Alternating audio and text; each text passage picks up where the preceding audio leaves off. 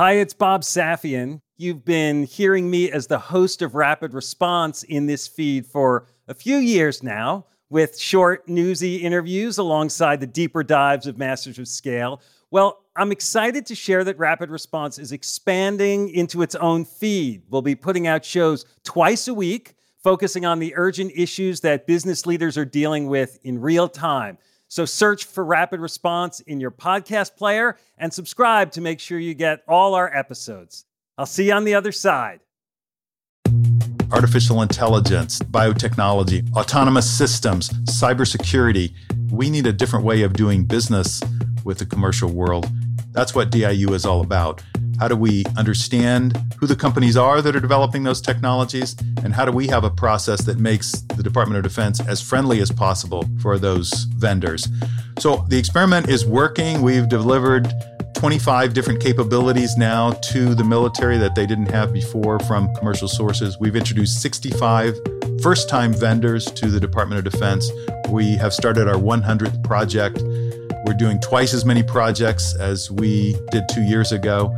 We're seeing a 100% increase year over year in terms of the company submissions to DIU. I'm proud of that track record that our DIU team is establishing. But relative to DoD, which has probably bought $1 trillion, $2 trillion, or $3 trillion in that time period, we're a drop in the bucket. So I think that we've proven the benefit of how we work. There's a lot more commercial technology we could be taking advantage of. We need more emphasis on how do we scale what DIU is doing to help the Department of Defense. That's Mike Brown, Director of the Defense Innovation Unit within the U.S. Department of Defense. Mike's role is to help bridge the gap between technology innovators and the U.S. government. And during the COVID-19 crisis, he's used that position to introduce some cutting-edge projects that advance the health safety of military personnel. I'm Bob Safian, former editor of Fast Company, founder of the Flux Group, and host of Masters of Scale Rapid Response. I wanted to talk with Mike because with so many health and other challenges facing the United States, public-private partnerships could be a key way to accelerate meeting those challenges.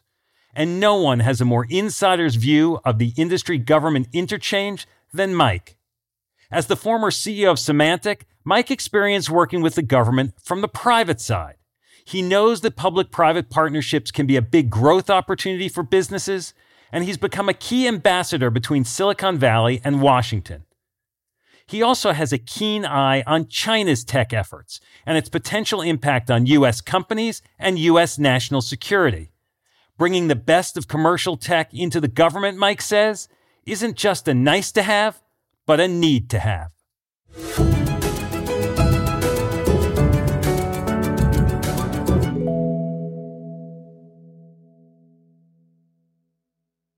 We'll start the show in a moment, after a word from our premier brand partner, Capital One Business. I woke up in the middle of the night because I had this nightmare that we were front page news, that we've done the stupidest mistake of our life by making this pivot. That's Aparna Saran, Chief Marketing Officer for Capital One Business, and she's recalling a moment from her previous position at Capital One when she was heading up a team designing a new business card. We had just made the decision to go all in and sunset the prior version of the product, which was honestly the cash cow for our business. When we made that decision within a senior leadership meeting, as someone who had been on the journey to build this out for 5+ years, it was really exciting. But by the time the weekend hit, I started to feel the responsibility and the pressure. We are taking this big bet on something that I've built. Perhaps you've been there.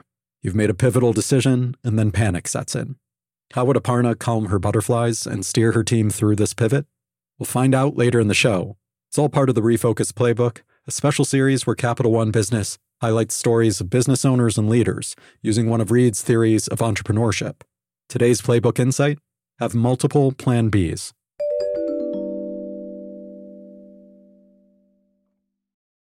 I'm Bob Safian, and I'm here with Mike Brown, the Director of the Defense Innovation Unit of the U.S. Department of Defense. Mike's coming to us from his home in Palo Alto, California, as I ask my questions from my home in Brooklyn, New York. Mike, thanks for joining us. Thanks for having me. Looking forward to the conversation, Bob. So before we dig in on your rapid response, I'd love to get some context from you. You were previously the CEO of Symantec. Before that, you're CEO of Quantum. You have a lot of experience in the private sector. Now, more recently, you work in the public sector. These are two spheres that engage, but often don't really connect quite naturally. What's the difference between working in the corporate world and for the government?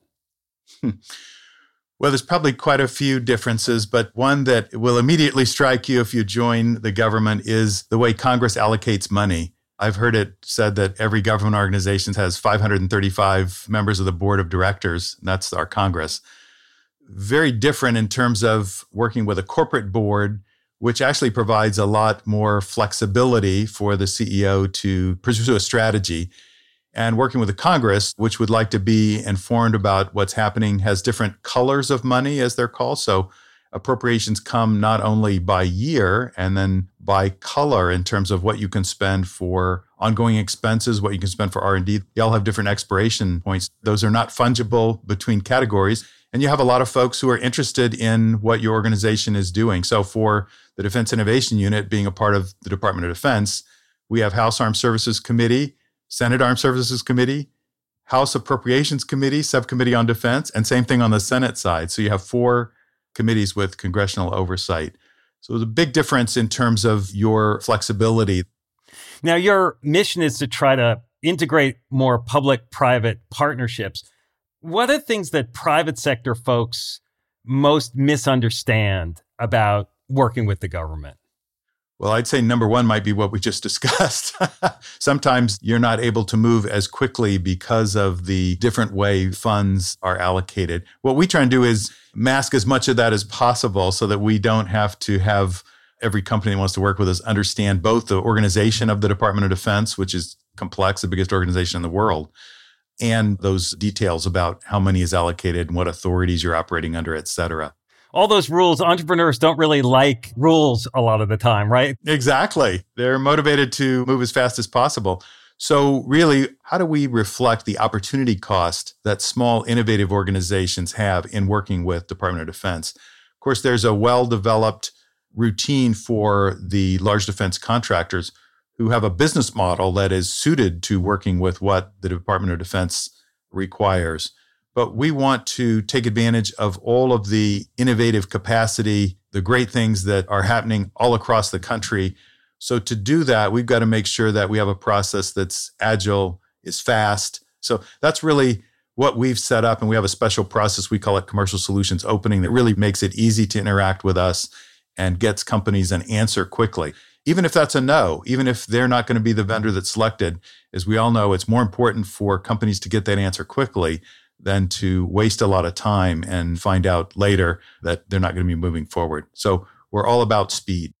So the Defense Innovation Unit, which you run, it's relatively new, 5 or 6 years old, offices in Silicon Valley, Austin, DC, Boston. The goal is facilitating these public-private partnerships between the tech industry and the DoD. Heading into 2020, you had 50, 60, 70 projects underway, something like that. Then the pandemic hits. Now, you had plans. All leaders have plans all the time. How did the changed environment impact those plans, the trajectory you thought you were going to be on versus where you ended up focusing your attention? Right. Well, maybe I can just also take a minute to provide a little more clarity on what public-private partnership means in this context. We are providing revenue contracts for small companies to first prototype their solution with the Department of Defense. And that doesn't mean prototype in the sense that it's immature technology. It might be a very mature technology in the commercial world. So we use that term to mean just test it in the government environment, test it in the real world military application. And we want to make sure that we do that quickly. And that's 1 year if it's a software project, 2 years if it's a hardware project, to then get access for that company to production volume and contract dollars. So Defense Innovation Unit really is all about getting companies access to the large contract dollars that DoD awards. So that's what we mean by public-private partnership there. Your question about COVID, you're right. Like all organizations, we had to go through quite an adaptation. It really came in three flavors. One, can we operate when we're not all face-to-face in the office every day? Now, the good news about our work at Defense Innovation Unit, we was already set up on commercial tools. So we had it a lot easier than many of our brethren at the Pentagon who had to figure out, okay, how do we work with some of these video platforms? We use a suite of Google applications. So that was pretty seamless. The second, we actually did some work related to COVID. So we found ourselves increasing our workload at that time. I'll just give you two quick examples. One project we work on, we call Clean Sweep. How can we use robotics to be able to disinfect areas that are enclosed? Think about ships as the use case, where we might be able to use ultraviolet light or some disinfectant. And because it's automated with a small robot, how can we do that without exposing other people to COVID? So that was an interesting project, still ongoing. We have a couple of interesting prototypes. And then the second, how can we provide an early warning signal for someone who might experience COVID? And we've employed, you won't be able to see it on the podcast, but I'm wearing a digital watch now and a ring, so two digital wearables. And we're working with a third company that's assessing all of that data, which is data on your temperature, your heart rate, and it's all relative to you as an individual, oxygen in your blood. And Philips Healthcare, they develop algorithms that are a predictor of symptoms up to 48 hours before you even know you might be sick. So it's critically important if you think about crews that might be going on a ship. We need to understand whether folks are coming down with something before they get there. And of course, this was a project we had already scoped, but we reoriented it to be specifically focused on COVID. We've now detected about 350 cases of COVID using these digital wearables. This health assessment tool that you've been working on, it sounds like this was something that was planned, but sort of shifted and accelerated in this time. Like in some ways, did the pandemic provide an opportunity for you to move faster through the system that otherwise might have been slowed down more? Bob, you're exactly right. So we had thought this will probably be a good indicator when someone might be coming down with something. Could have been flu or something else, but because of the urgency and understanding whether crews might be coming down with COVID, and we saw negative effects of that on the Teddy Roosevelt, this was able to focus our efforts to look specifically at predicting COVID. And also it helped us enroll many more people in our study. So very important for expanding the trial group, focusing us on one particular disease. So you tuned what these devices were measuring to the specific symptoms or things that happened early on in COVID. You held up your watch and your ring. Are all of us going to be wearing these watches and rings? Is the commercialization part of this? Well, we often want to work with companies not just for what they can do for defense, but who have a successful commercial business as well. Those tend to be the best vendors for the military because that means that commercial companies are going to continue to improve its platform, refine its technology, and then the military is going to be a beneficiary of that. So it's a huge improvement in terms of the capability that the military gets if we're working with a commercial technology. So you're exactly right. This is a technology that is being pioneered by the military, but Philips Healthcare, as an example, is very interested in what they can do to make this a commercially oriented product. So while you might not be able to take advantage of that today, I think you might be able to in the future. You were talking about how the funding works. So you oversee only a small part of the DoD budget, right? Like the vast bulk of the dollars are still spent this old-fashioned way. Is part of your goal to like develop a proof of concept so that you can demonstrate that that budget should shift? What will it take for this to happen at a larger scale? Or do you not think it needs to happen at a larger scale? Oh my goodness. It definitely needs to happen at a larger scale. If you think about these game-changing technologies like AI, like cyber, like autonomous systems, these are being developed by the commercial world. So we need a different way of doing business with the commercial world.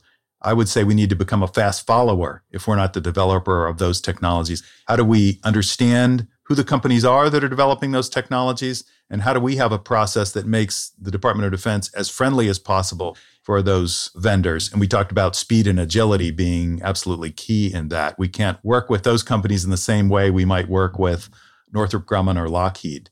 the opportunity cost would be too high. And we need them. The leading edge is happening in other spaces. So the experiment is working. We've delivered 25 different capabilities now to the military that they didn't have before from commercial sources. We've introduced 65 first-time vendors to the Department of Defense. We have started our 100th project. We're doing twice as many projects as we did 2 years ago. We're seeing a 100% increase year over year in terms of the company submissions to DIU. So becoming a little bit more well-known, more companies saying they want to work with Department of Defense. Having said that, your point that you started with, which is we're a very small part of DoD procurement, absolutely true. We're probably affecting in the neighborhood of $1 to $2 billion of procurement. From a startup from 5 years ago where we're affecting none, I'm proud of that track record that our DIU team is establishing. But relative to DoD, which has probably bought $1 trillion, $2 trillion, or $3 trillion in that time period, we're a drop in the bucket. So I think that we've proven the benefit of how we work. There's a lot more commercial technology we could be taking advantage of. We need more emphasis on how do we scale what DIU is doing to help the Department of Defense. I can imagine during 2020 for a lot of smaller businesses, founders and CEOs who were wary about their prospects in the difficult economic climate, that doing some work for the government didn't seem like such a bad thing. I can imagine that might have fueled some of this sort of increased deal flow that might be coming your way. Well, I think that's right. We're a relatively stable source of revenue if you can get access to it. And the good news for those companies working with us, we've seen recently some fantastic support from Congress. Those congressional oversight committees we talked about earlier have provided their support. And in this year's appropriation, we're in the fiscal year 21 of the government. We received 50% more in congressional appropriations for projects than we had been able to ask for through the president's budget. So we very much appreciate that support. And you're right, that helps bring companies along to see DIU's growing. You took on the director job during the Trump administration. Now you're continuing in the Biden administration. What changes in your job as the White House changes? I was lucky enough to pick up an organization that already had a start. And my whole emphasis at DIU has been, how do we scale this? So how do we become much more relevant? And in fact, we have a dedicated team we call Defense Engagement that is really scanning for what are the most important problems that we can work on. One of the things that Secretary Mattis emphasized to me is we really need to be working on projects that can transform capabilities of the Department of Defense. There's a lot of smaller projects you could do that are interesting, but they don't move the needle on department's capabilities. And when he first gave me that charge, I was a bit daunted by how big that charge was. But when I went away and thought about it, we really do have an impact there. We worked on predictive maintenance for aircraft. That's a technology that the commercial world has used for years. And we went to the vendor of Southwest and Delta Airlines and said, could you help us prototype that in the military? And what you're talking about here is big data, taking the maintenance logs, understanding what is going to probably fail next. And we were able to show that we could improve the readiness of a particular aircraft by 3 to 6%. And that may not sound like a big number, but for a lot of these sophisticated aircraft, you're trying to make sure that the readiness level is higher than a 50 or 60% level. So that's how often that plane is not available for a maintenance problem. So be able to predict that in advance has huge implications. So that's an example of a technology that we started with the Air Force. We've taken now to the Army and the Marines, applied to ground vehicles, because predictive maintenance can apply to anything that moves. And now we're talking to the Navy. It may be the first technology that we've started with and taken across all the services. So the mission for me at DIU has been, how do we scale the organization? The good news is innovation, working with the commercial sector, that's a bipartisan agenda. We've had tremendous support through the Obama administration, Trump administration, and through the Biden administration. This is something everyone can get on board with, getting access to leading capability for our military and doing it at low cost, because it's always cheaper for the taxpayer if we use a commercial solution than if we develop something custom. We'll be back in a moment after a word from our premier brand partner, Capital One Business. There was panic that set in that night because I didn't want to let people down. We're back with Aparna Saran of Capital One Business. She was recalling the time she woke up in a cold sweat. terrified that the new product she had been working on might fail. So the next morning, she sat down and wrote an email. It was Sunday morning, and I said, you know what? I'm going to just share this with my peers. It was very emotional. It was sort of a cry for help. Aparna realized that if the new product didn't take off, she needed a plan B, preferably multiple plan Bs. I'm inviting them to be the thought partners so that we are mitigating as much risk as possible, and we have contingency plans in place as we make this move. You write something like this and your heart is pounding, should I send this? It was a super vulnerable moment for me. But then I was I'm going to just send this. What's the worst that'll happen? It can't be worse than being on the front page of the newspaper. So she held her breath and hit send. What happened next would surprise even her. We'll hear about that later in the show. It's all part of Capital One Business's Spotlight on Business Leaders, following Reed's Refocus Playbook.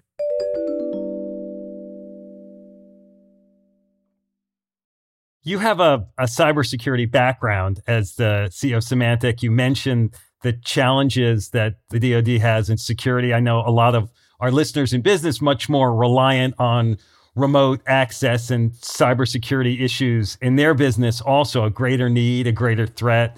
What should folks understand about cyber right now?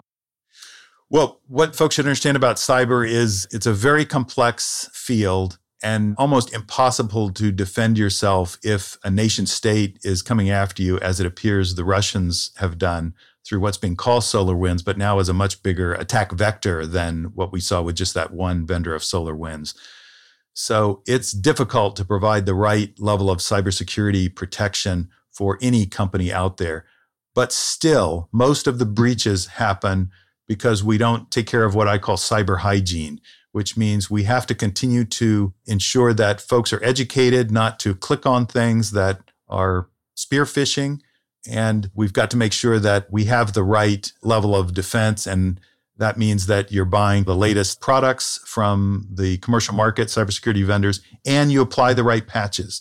So these are basics, and we continue not to be very good as a country, as a society, about applying those basics, and therefore we continue to get breached. Now, separate from that, what this sophisticated attack has shown us is we spend a lot of our energy on building a moat or high wall, a high perimeter, making it difficult to get in the network. We have to move to more of what's called a zero trust philosophy, where you have to assume that you've been compromised at least at some point in your evolution as an organization, which really means you've got to spend some of your resources on hunting, looking for intrusions.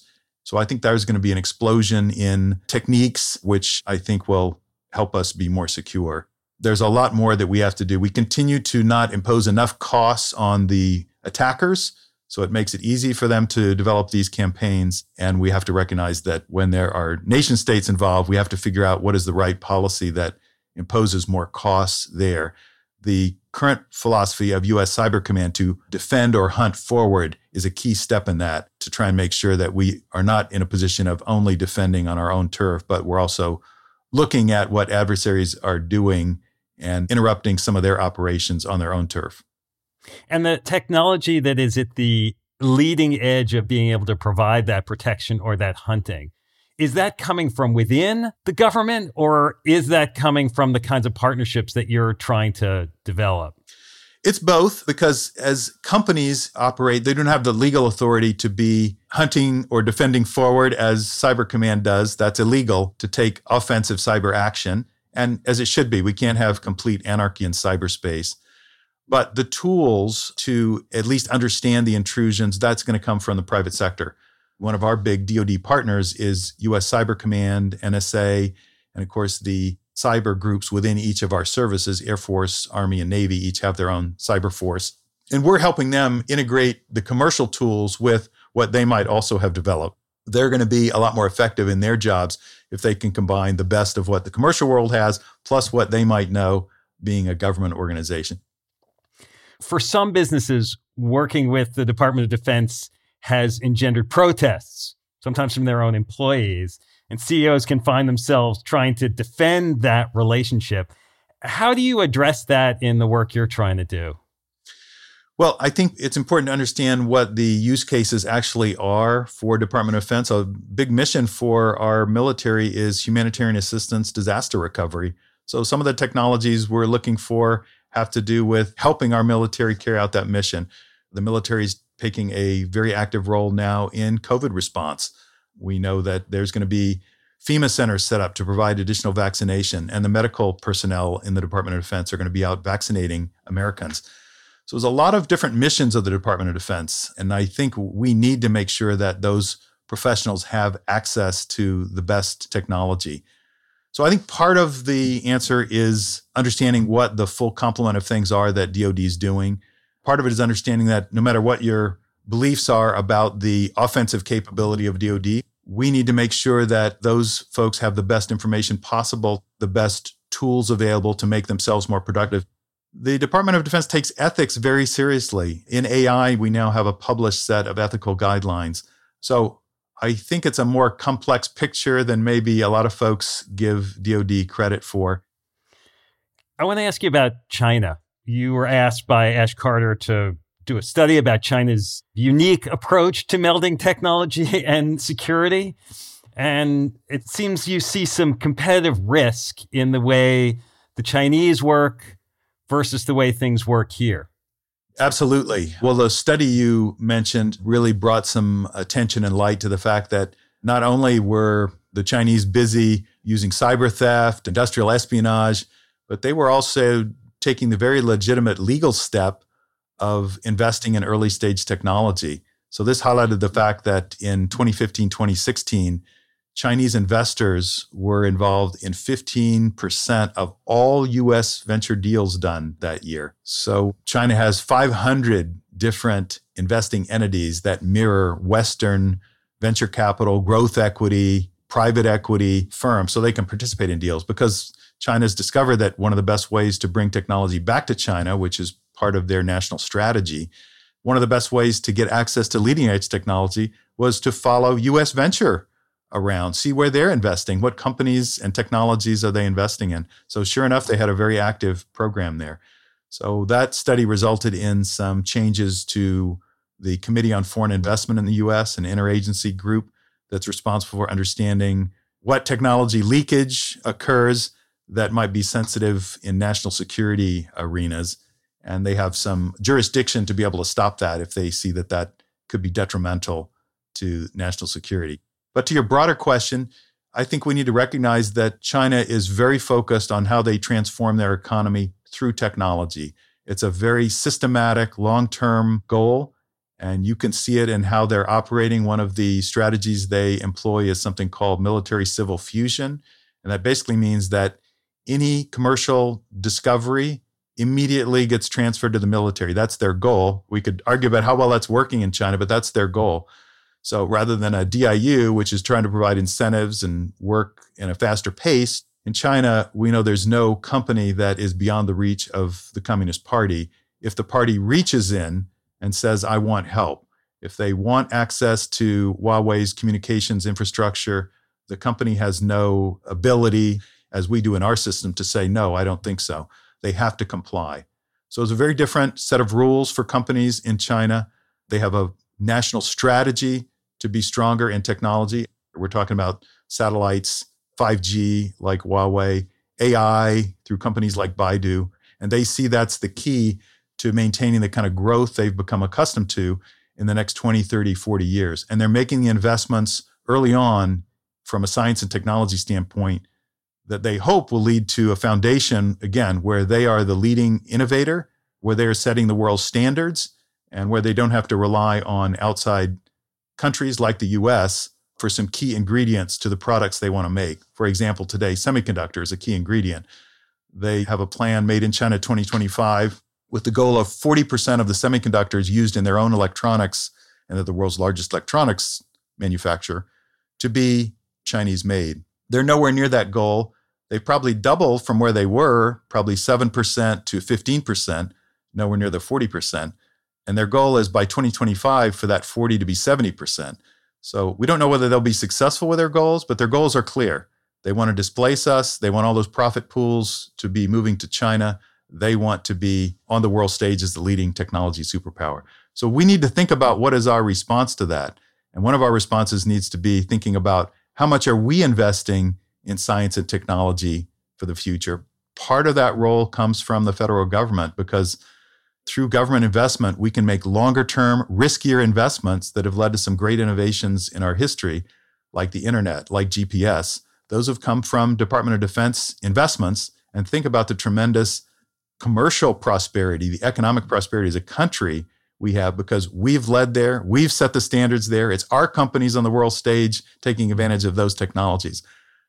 Are we making the investments today that will ensure we have that same position for 20, 30, or 40 years down the road? Our federally funded R&D has declined precipitously since the 60s, when we were making big investments during the height of the space program. Some Silicon Valley CEOs, as they're facing increased government regulation or the prospect of it, some of them quietly say, hey, I'm not monopolistic because some of my biggest competition is coming out of China. And if you tie my hands, the Chinese government's on the other side is just going to keep going. And, we're going to lose in the long run. Do you feel that way? Do you see any of that argument?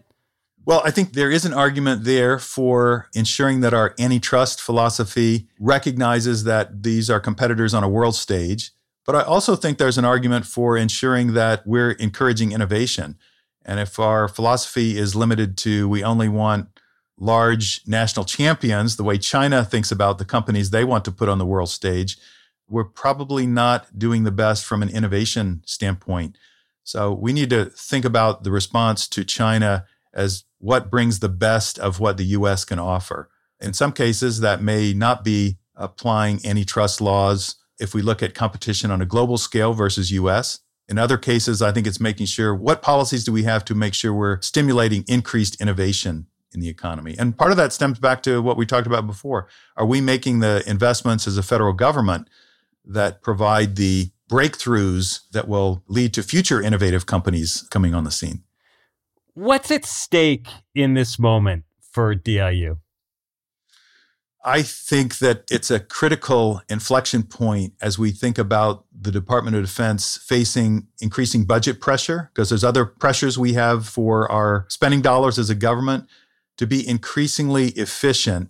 And efficiency, part of that means we've got to be drawing on all the innovation that's happening across the American economy and working with more commercial technology. So DIU today is just scratching the surface on what could be done, both in getting more leading edge technology to the military and making sure that that's very efficient from a taxpayer point of view, because it's always going to be less expensive to leverage commercial technology and the tremendous investments that are being made by venture capitalists, private equity, and other actors across the economy than to do something custom.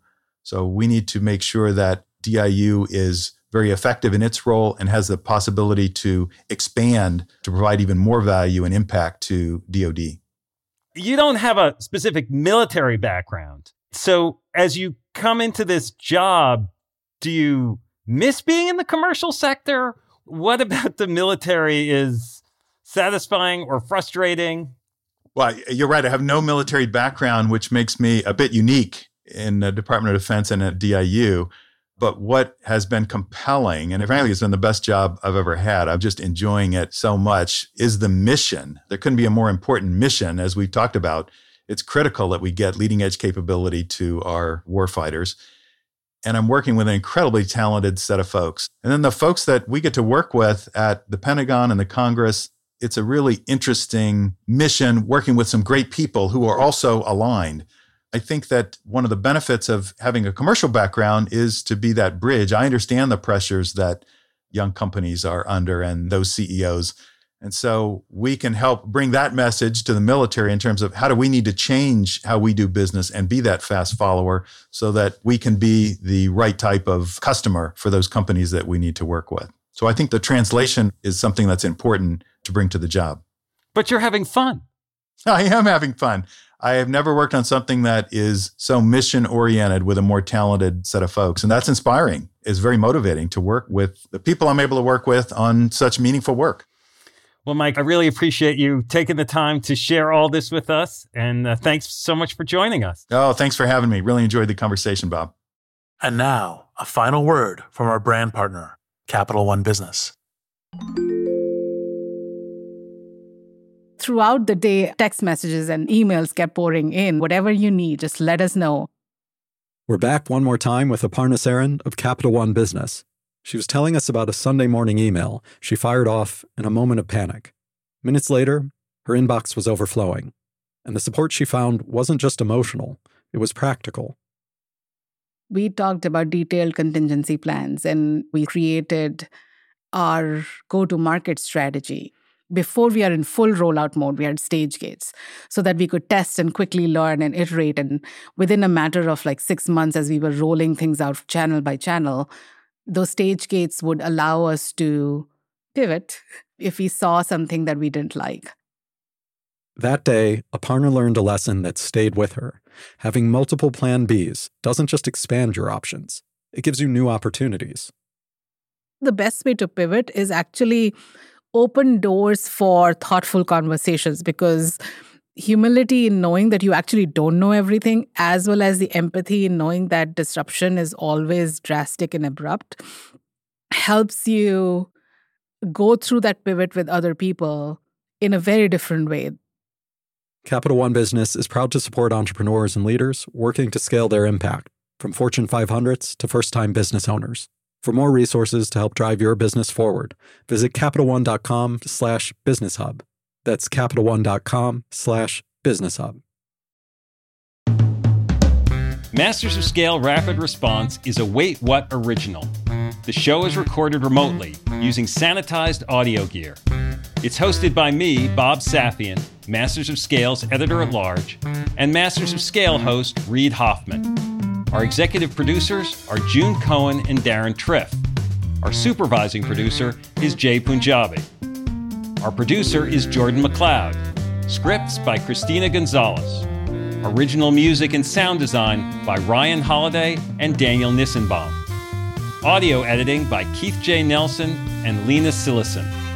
Mixing and mastering by Brian Pugh. Special thanks to Emily McManus, Sarah Sandman, Adam Heiner, Kelsey Capitano, Tim Cronin, Charlie Meneses, and Saida Sapieva. Visit mastersofscale.com/rapid response to find the transcript for this episode, and be sure to subscribe to our email newsletter.